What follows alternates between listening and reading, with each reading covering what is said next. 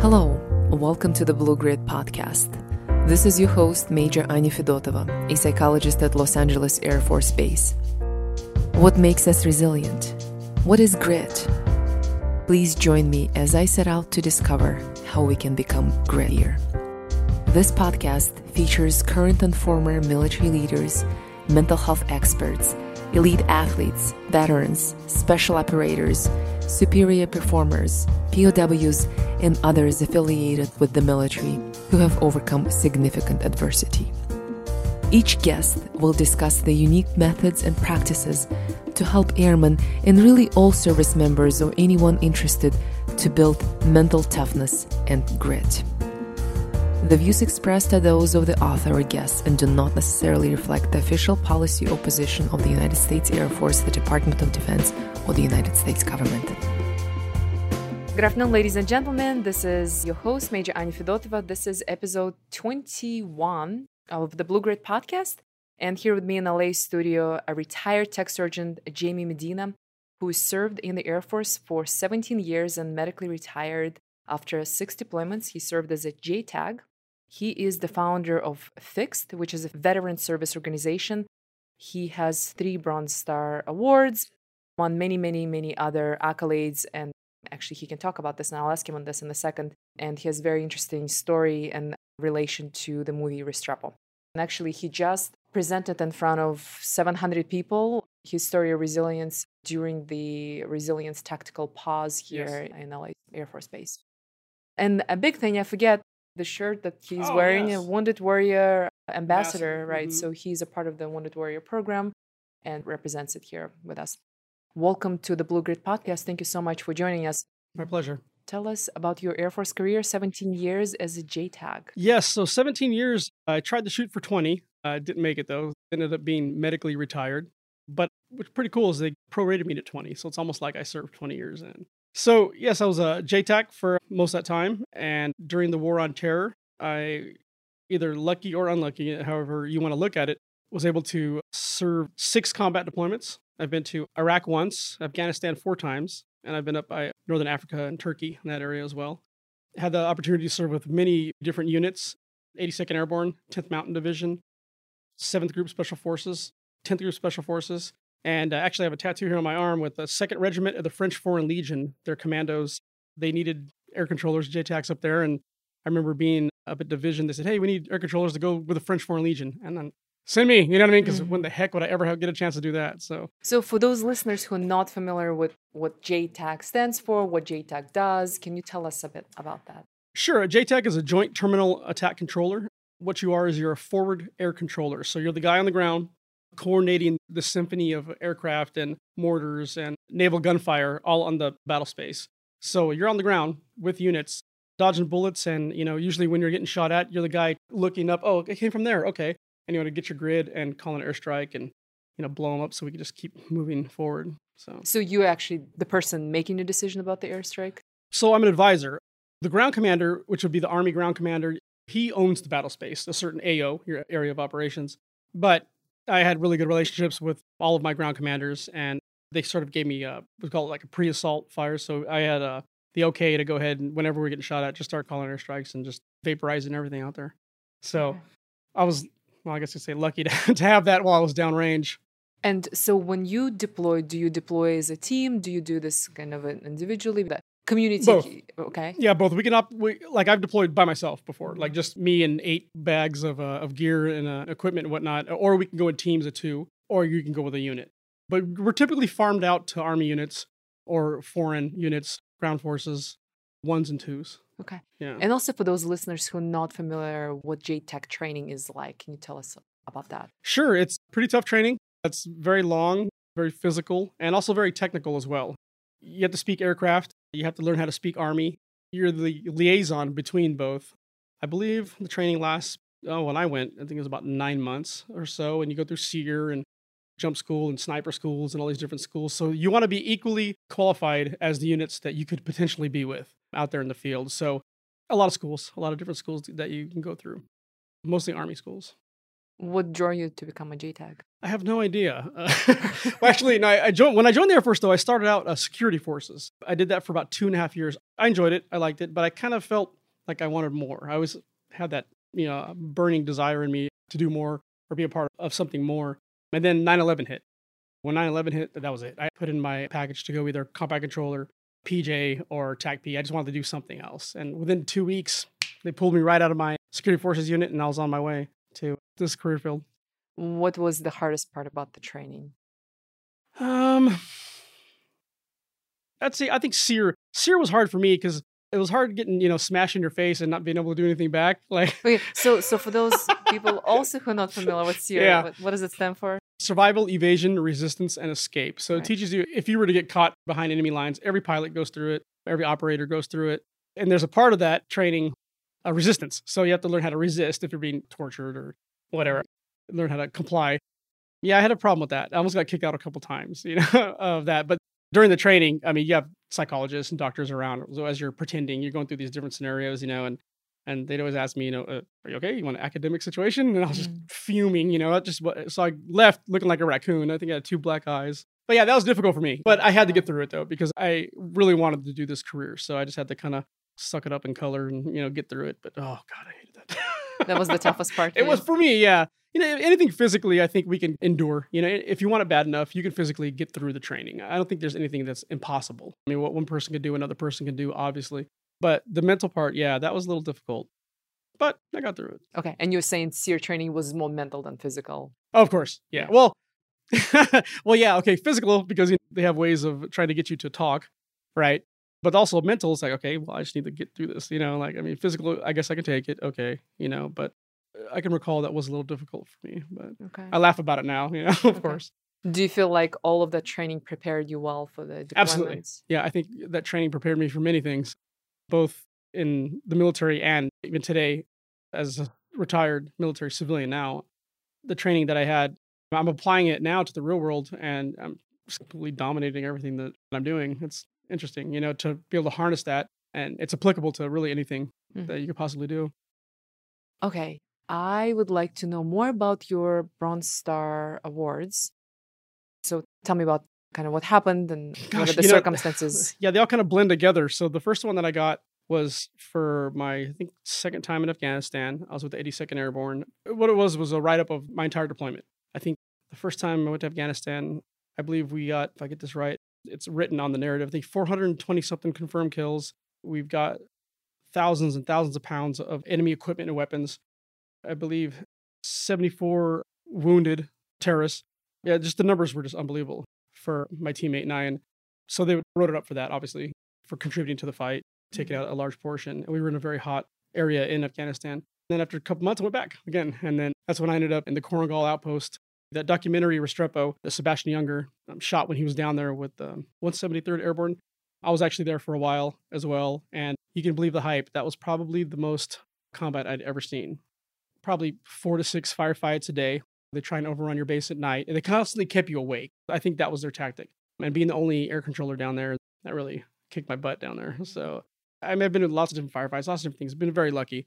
After coming home from that one, you so much as, and I was really jittery and really I couldn't sleep. That one really got me, but I was able to work through that, and then boom, right after that again, deploy again. And the last one was for my last deployment where we went as a unit. And so same thing, just kind of the sum of the entire deployment.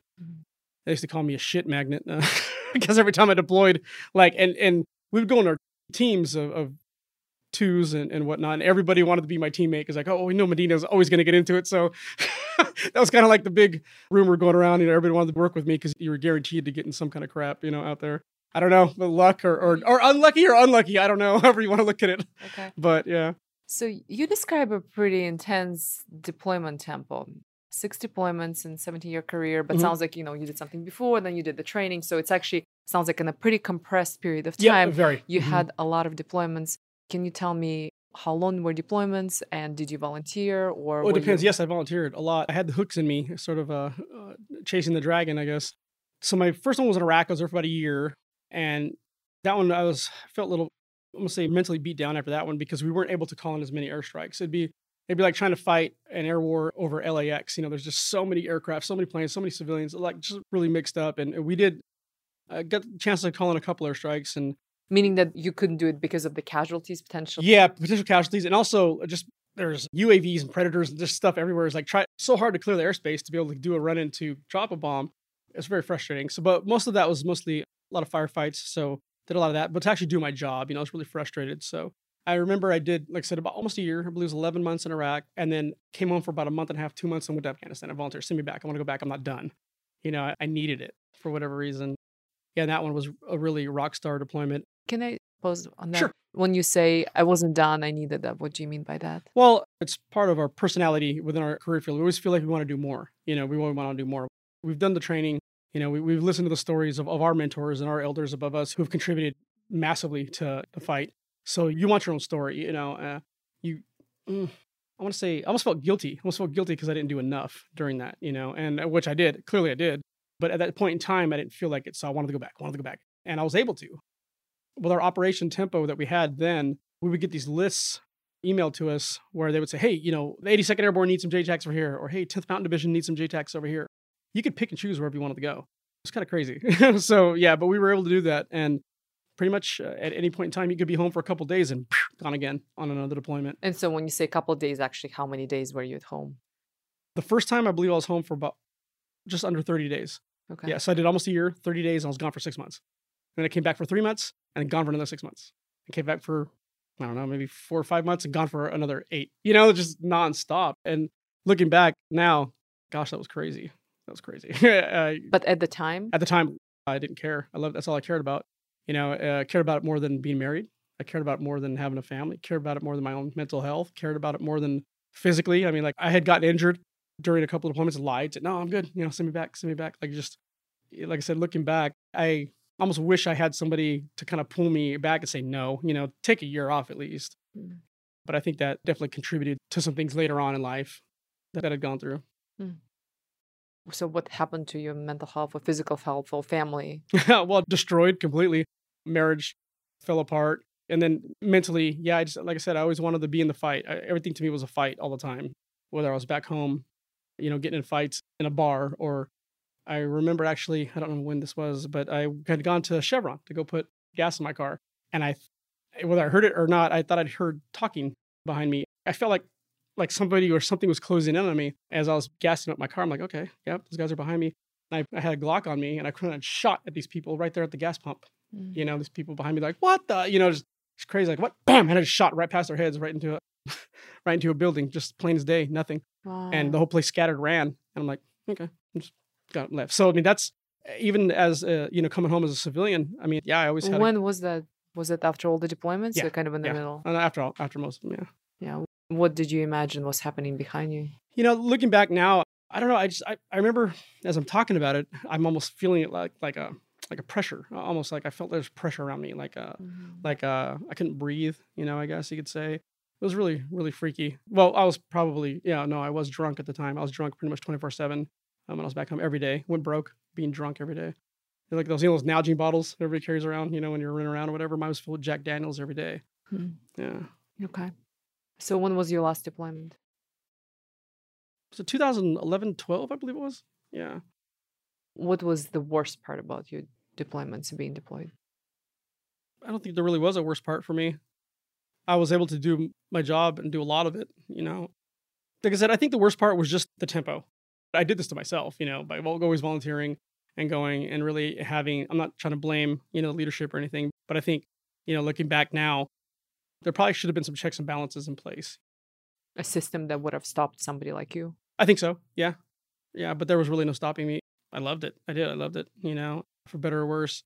But obviously sitting here right now, looking back, yeah, I definitely should have taken more time, in between.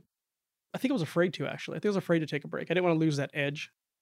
Between my last deployment and the one before the last, I think I was home the longest for, I want to say, almost 2 years. And I was actually afraid to go back. The first time I was ever really afraid was... You were afraid to come back home? No, I was afraid to go deploy again because I thought I was home too long. Oh. Yeah, so I was like, man, I think I might have lost my edge, like I'm feeling human again kind of thing, Yeah, I really was. I didn't tell anybody, but it really scared me to go back because I was thinking, okay, let's do the math here. Like you can't get lucky every time. And, I sort of got used to being home. And I think that edge, the edge definitely, why I thought it was gone, until I got in country during the last deployment. And no, it wasn't gone. It kind of came back. You said you thought that you became too human again? Yeah, I think so. That's how it sort of felt. As opposed to being deployed, then you Just what? always different. Like, so we joke about it, say like, oh yeah, when you're riding the dragon or whatever, kind of joking about it. But You said you're riding a dragon? riding the dragon, yeah, or slaying the dragon or whatever. It's just a joke that some of us have. But Can you tell me about that? it's corny. It's more like a fantasy kind of thing, like the hero that comes to slay the dragon kind of thing, like you want to feel like that. You want to feel like you're the hero. I said it at work every day. I'm like, what are you doing? I'm slaying the dragons. I don't know. Well, there you go. Yeah, same, same thing. But yeah, so it's almost like a fantasy type thing versus living in reality, because it's difficult, it's hard. It really is, it takes its toll, on people. War and deployments and losing friends and seeing people around you too, losing their lives. And I'm going to say, as we're talking here, I was thinking about something. I was thinking about when I was in Iraq, and I want to say probably the worst thing that I'd ever seen or done, I think you asked me that earlier, was changing the diaper to a burnt baby. I'll never forget that. It was a roadside bomb. We were in like roadside bomb alley in Yusufia, Iraq. And yeah, and I remember they had these people just burnt to hell, and the medics were trying to help. We pulled them all on our little base. And I remember I was thinking, because my son was very young then, so like I was like, change the diaper, I know how to do that. So yeah, I just like ran over there and tried to change it. And it was a girl, it was a female, so burnt little baby girl, and obviously you can't be touching. I didn't care though. I was like, for some reason I need to change this baby's diaper. That's crazy, but I couldn't think about it. But yeah, anyway, I don't know why I brought that up. Yeah, Sorry. That was the worst part that you remember. Yeah. It definitely was. Yeah, so there's weird, strange things like that, just random things that you remember, I guess.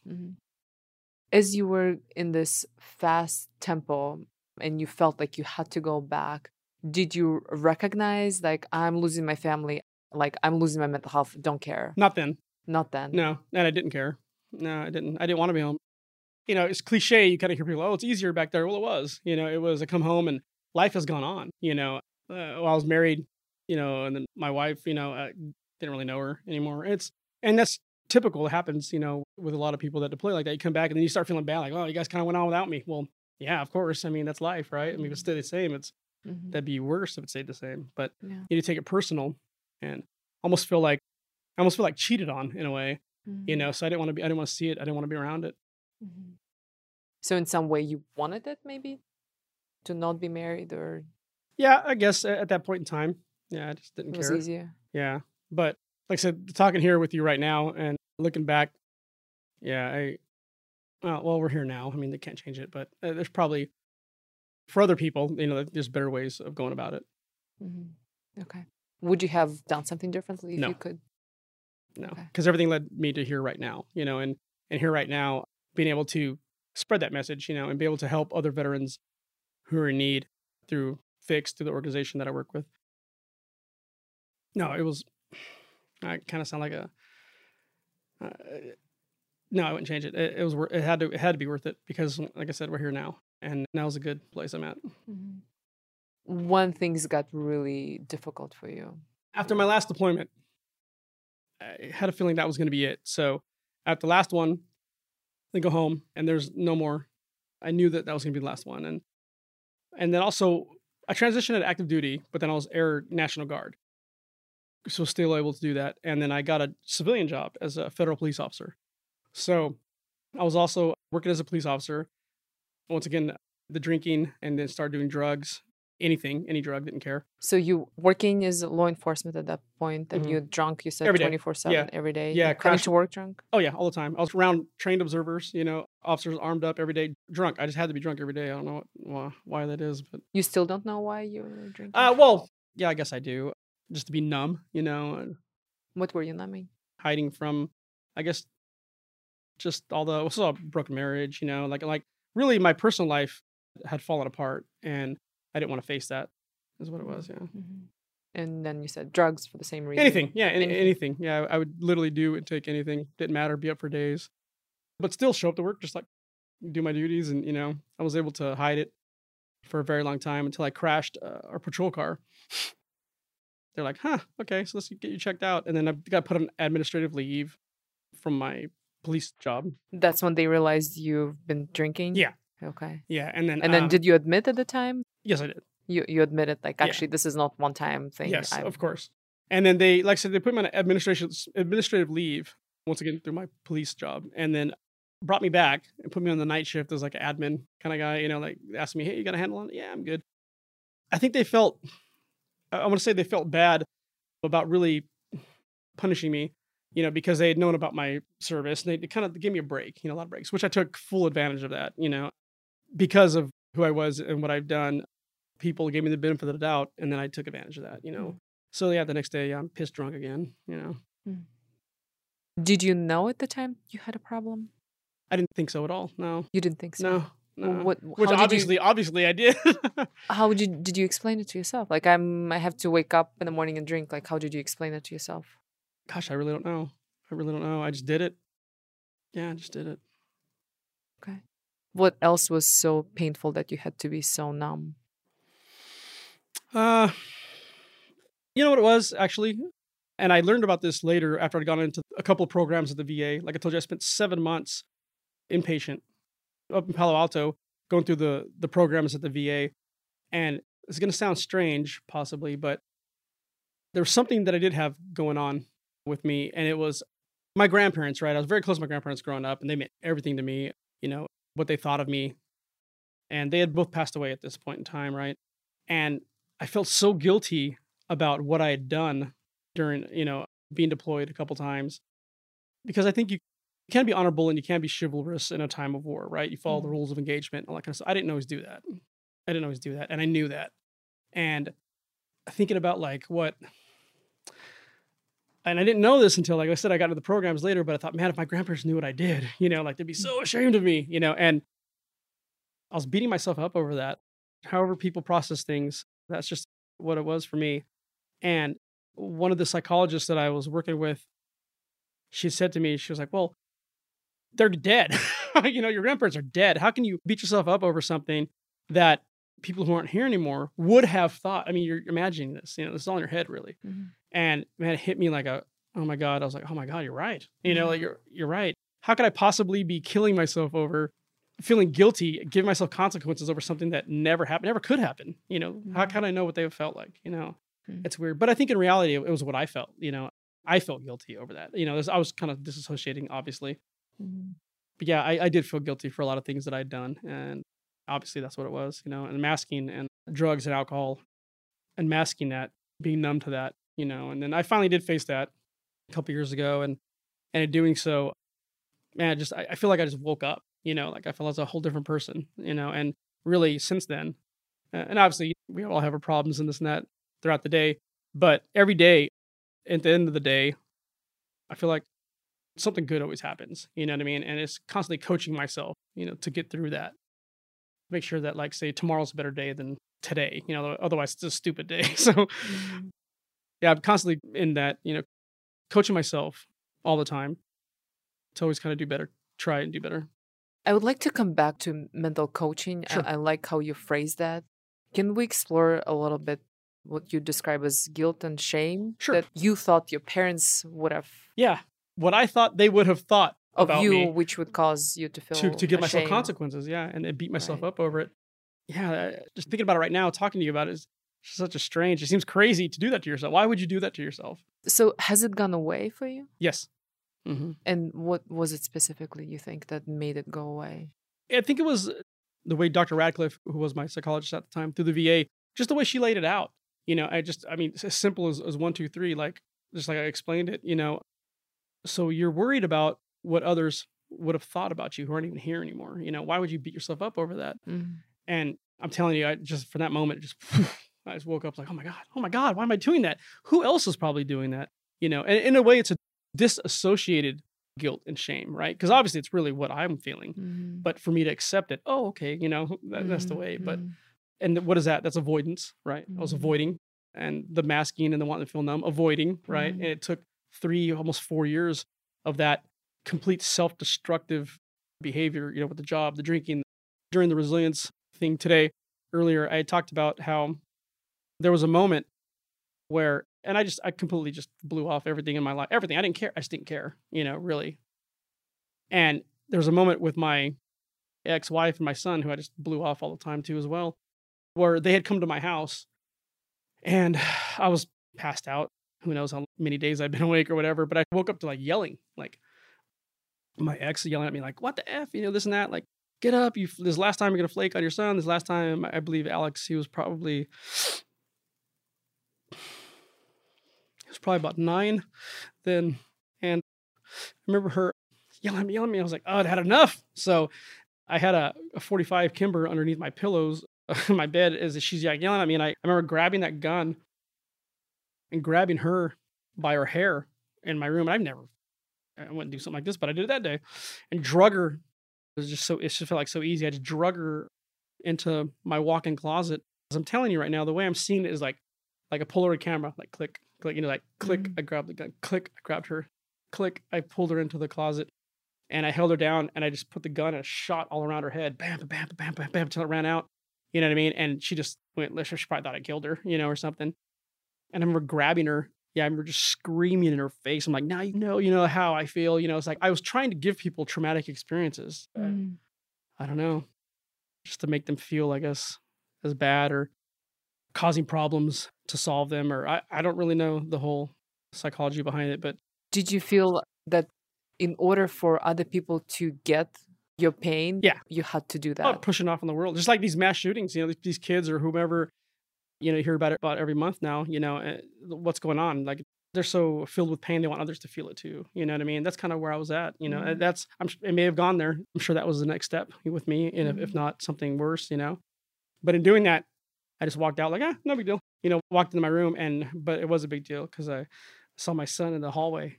Just crying and just completely terrified, horrified by me. By looking at me, oh my God, would you kill my mother?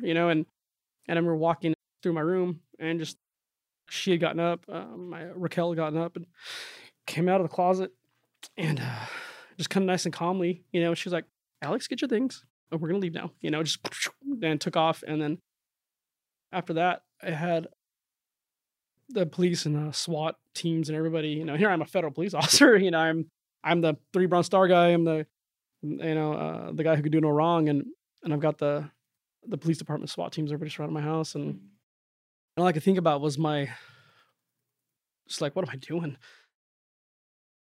Yeah, I basically said, I'm done. I need help. Now I need help. It could have been way before that, right? But it wasn't. And and that sort of started me on this new mission, that I have, was just get myself fixed. I went to the VA. The process with that is they put me in what I call it the puzzle factory, but really like the mental ward of the Veterans Administration. And I believe I was there for about 18 days. You want to make sure you're nice and sober. It was like an assisted detox. So I did that. After that, then I went to like a 30-day rehab, right? So let's deal with the core of your issues of why you're doing drugs and why you're drinking. And then once you get through that, they said you probably have some PTSD things going on, which I did.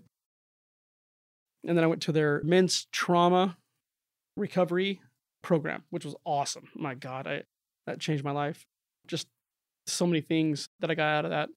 And after 7 months of that, I went back home. And like I shared at the resilience briefing, I felt that since I gotten better myself, that I had a duty and obligation to do something. I put it out there. Like, I believe that I was probably as bad as you can get, Well, there's much worse. I didn't kill anyone, thank God. I didn't kill myself, but I've been close to it quite a few times. And I wanted to put that story out there. It was difficult, obviously. And when I did the ambassadorship, it was difficult to share that even, today as I'm talking to you right now. But it's necessary, it's necessary because I thought there's hundreds, thousands of people out there like that. And since doing this, since helping to launch Fixed, this veteran service organization, we've impacted over 1,000 veterans all over the U.S., whether it was counseling or taken a crisis call, over 1,000. I don't remember the exact numbers, and over 300 crisis calls, like suicide calls. Like they're not calling the 1-800 number; they're calling us. Once again, like I said, it's that human interaction. It's that personal interaction that we're having. Yeah. So, like I said, I had a duty and responsibility to do it, and that's definitely lifted my spirit. And it's definitely given me a purpose again. And it's interesting is a lot of the guys and gals who we work with, clients, right? A lot of the clients, after they finish a program with us or graduate Veterans Treatment Court, we give them the option to become a peer support counselor too. That's what we call it, right? So from clients to counselor, and seeing that in them, like, oh, now I have a purpose again. Now I have a mission again. It's round around. It's paying it back, and that couldn't be more fulfilling for me personally. Yeah. Do you feel like is that what stops you from going back to feeling the way you felt in the past? I'll never feel that way again. No, there's no way. Well, yes, it's that because, like I said, now I have a duty and I have an obligation. I have a mission again. I have a purpose again. It's clearly defined, and proud of it. Pretty proud of it. I have a great team. A lot of people support us. I mean, everybody from god dang senators and congressmen and judges, and everybody likes what we're doing because it's working. It's absolutely working, and I have proof that it's working. UC Berkeley School of Public Policy last year, they heard about us and they conducted a study on us. The 6 months, we had a couple of interns from Berkeley, and they determined that Fix has a 97% success rate with our program graduates. So it's absolutely working. That's wonderful. Yeah, it is. It's unbelievable. We got top nonprofit of the year. It's only been around 3 years, and every year we get it, and it just all these accolades, and it's not me. It's the team of people. It's these people who first were working for free. Because once their lives had turned around, they now work for us. It's remarkable. It's profound. Truly, not a very religious guy, but I feel like I am blessed in a way with all this because we're absolutely making an impact. We're absolutely making a difference. Like I say, it's working. It's unbelievable. Helping other people. Yeah, it's great. Yeah. Is there anything at all that would have prevented you from being in the situation where you shot around your wife's head? Is there anything at all at that point you think that could have helped you? No, I think it had to happen. Well, it did. It did happen, but it wasn't like the drinking or the drugs. It wasn't crashing a car. It wasn't getting in fights. It wasn't shooting at somebody for no reason at Chevron. It was that. I had to walk out of that, and I had to see my son. And I didn't talk to them. Raquel's like my best friend now, my ex-wife. We're best friends now, and I couldn't be more happy about that. And I have a great relationship with my son now. But when I got out of the program, it took about a good 2 years before I could even talk to them. Well, before they would even talk to me, because they thought I was full of it. I was just manipulating and, working the system or whatever. But I wasn't, and I'm not. And so for the first time in my life, I'm actually honest, with myself and others. And like I said, just trying to share that story and put it out there in the hopes that it'll touch somebody. And it is. So it was the right thing to do. Can you put into words how you felt in the darkest moments before that happened? I just didn't care. I didn't care. I don't know how else I could really explain that. I absolutely didn't care. I didn't care about what happened to me. I didn't care about what happened to others. I mean, obviously, and I acted that out. I acted out that guilt, that anger and shame. I was acting it out. I was making victims of those closest to me. And really, that's just terrible. Nobody should ever do something like that. Nobody should ever have to live something like that or put their loved ones through something like that. And before it ever gets that far, I would hope somebody would reach out. And so, when I ask you, do you think that somebody could have done something to prevent you from being in that position? And you said no. I don't think so. So I guess what does it mean for maybe service members who are really struggling with dark times? I don't know. For me, and just knowing who I am, I had to go through something. I had to go through that, whether I lived or I died going through, but I had to go through it. It had to be intense, and it had to be very profound for me to get it. I don't know if I'm dense or thick-headed or whatever you want to think, but I had to go through that. And like I said, it got me to today. And today I'm definitely in a better place. And I don't know, I'm almost thinking, like I said, I would hope that it wouldn't get that far with others, but. How about let me try to maybe explore differently. So there's a point at which you cared Yes. because that's why you wanted to become security forces and then JTAC, right? So there was a point at which you cared about Mhm. helping people. And then a lot of things happened in your life, and maybe you saw a lot of things that normal human beings shouldn't see. Yeah. And then you got to arrived at a place where you didn't care Mhm. about yourself or anybody else. So somewhere in between, what would have been a point of interference for you?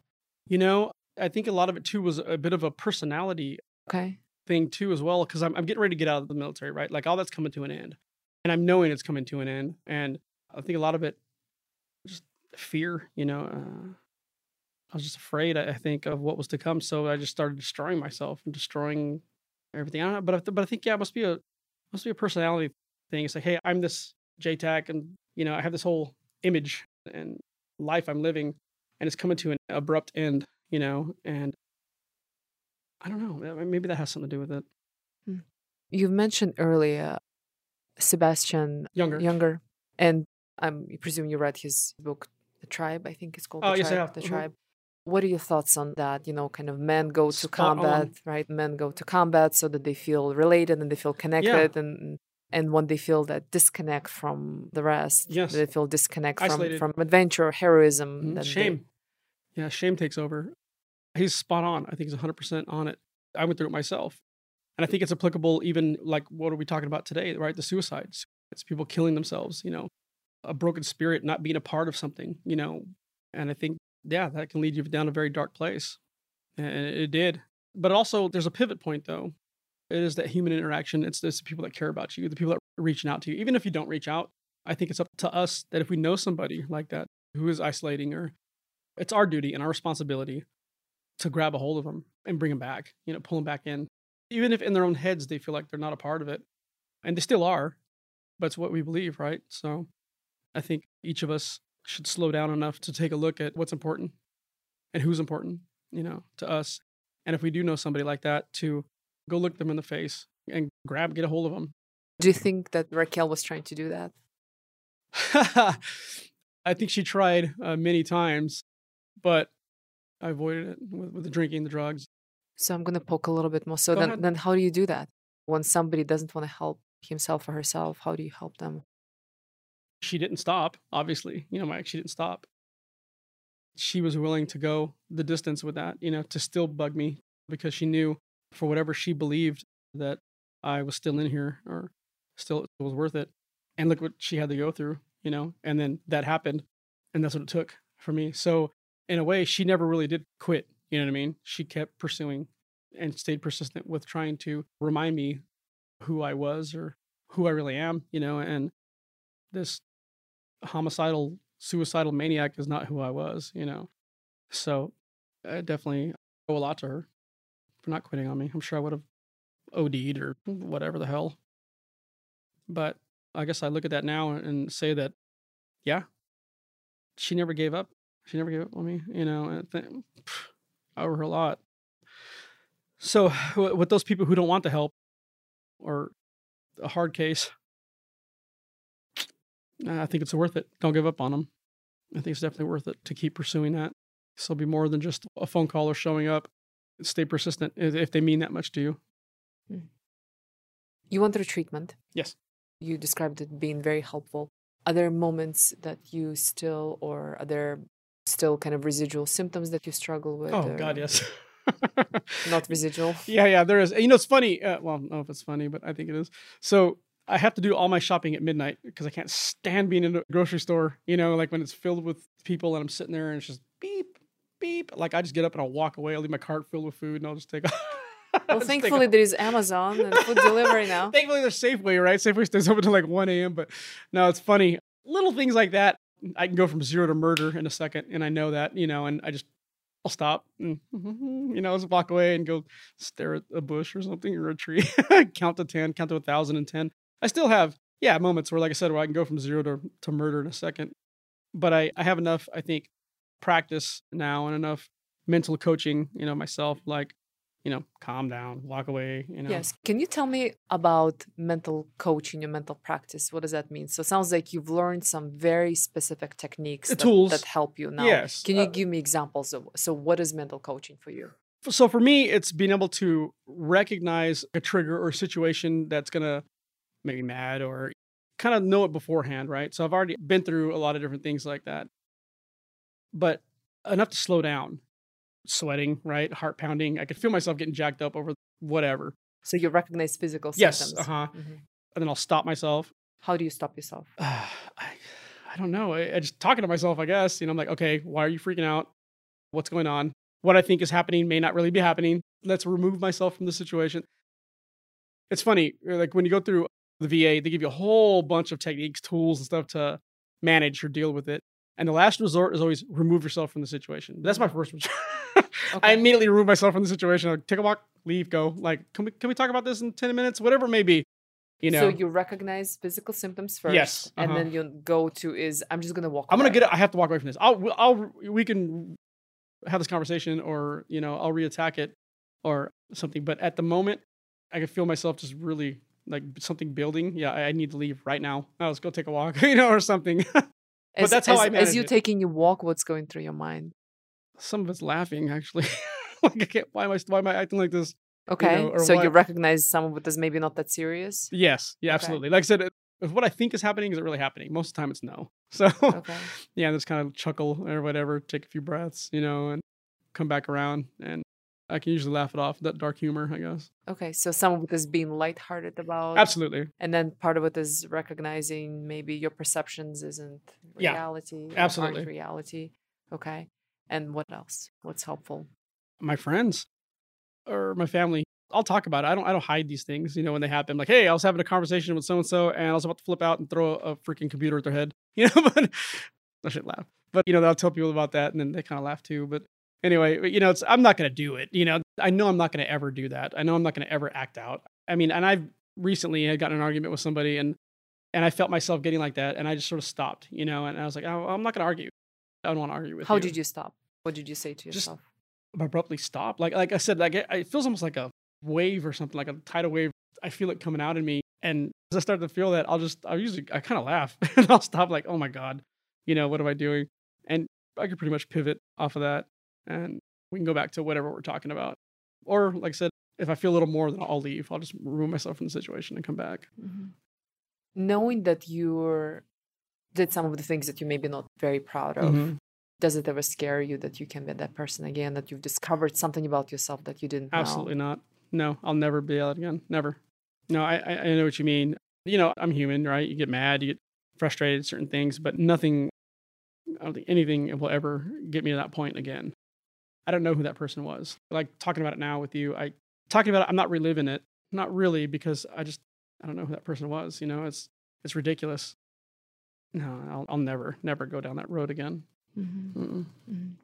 Is there a daily ritual or routine or something that you have to do every day in order to keep your sanity? No, there's not. Or maybe weekly or something? There's not. No, I just get up and, usually go for a run or run my dogs or, oh, there you go. Yeah, I get up and I have to walk my dogs. Always, I have to walk my dogs or run my dogs. That's about the only thing that it's routine to me. And then it's off to work. With what we do, I mean, there's something new every day that happens, We have so many clients and there's so many moving pieces and I look forward to it every day. However, I don't take too many days off though, but I probably should. I don't know why I'm not surprised. Yeah, exactly right. Anything could be heroin, huh? I enjoy it though. It's not work to me. I'm around a lot of good things and it makes it worth it to have a purpose, just a massive, important purpose is how I look at it. And on the flip side, like the people that we work with, I mean, you get it back. You get it back tenfold just by seeing someone else's life turn around, and man, which brings me back again to what we talked about today. Well, they were talking about resiliency, but to me, like I brought it up, I'm not sure if you guys heard it like this before, but it's the spirit, within you, a broken spirit, and I think that's the most tragic thing that there is. And the only way you get through it is, those human connections and interactions with your family, your friends. It lifts you back up again. Broken spirit is what causes in your mind, kind of mental breakdown? The suicide things and that despair, that isolation, that depression. Yeah, I think so. I think that's huge. What broke your spirit? Hmm. I did. I believe I broke my own spirit through just avoiding and manipulating and drugs and alcohol. It was a combination, but it was all by my own hand. Nobody did this to me. I did it to me. And like I said, again, I just thank God that people who I made victims of were still there to catch me, still there to catch me and prop me up. And yeah, that's what I do now. Mhm. That's what you see as your mission, and that's Yes, what gives you absolutely, purpose. absolutely. Yeah. In a way, it's a shame that all those things had happened, but also, there's a silver lining there. It all got me to today, and I love today. I'm in a good place. I'm in a good mood. I'm around good people all the time. That's what it's all about. Yeah.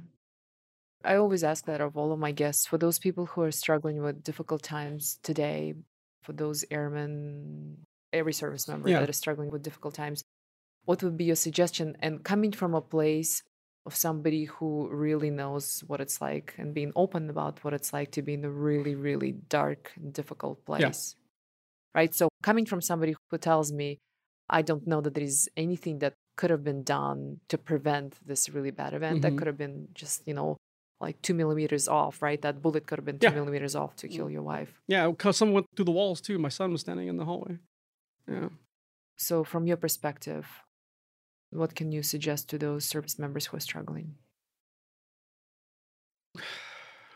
I understand, and I do understand it is a dark place and isolating, and you fall down that rabbit hole, you get further and further. God, I would just implore you, I beg you to not let it get that far.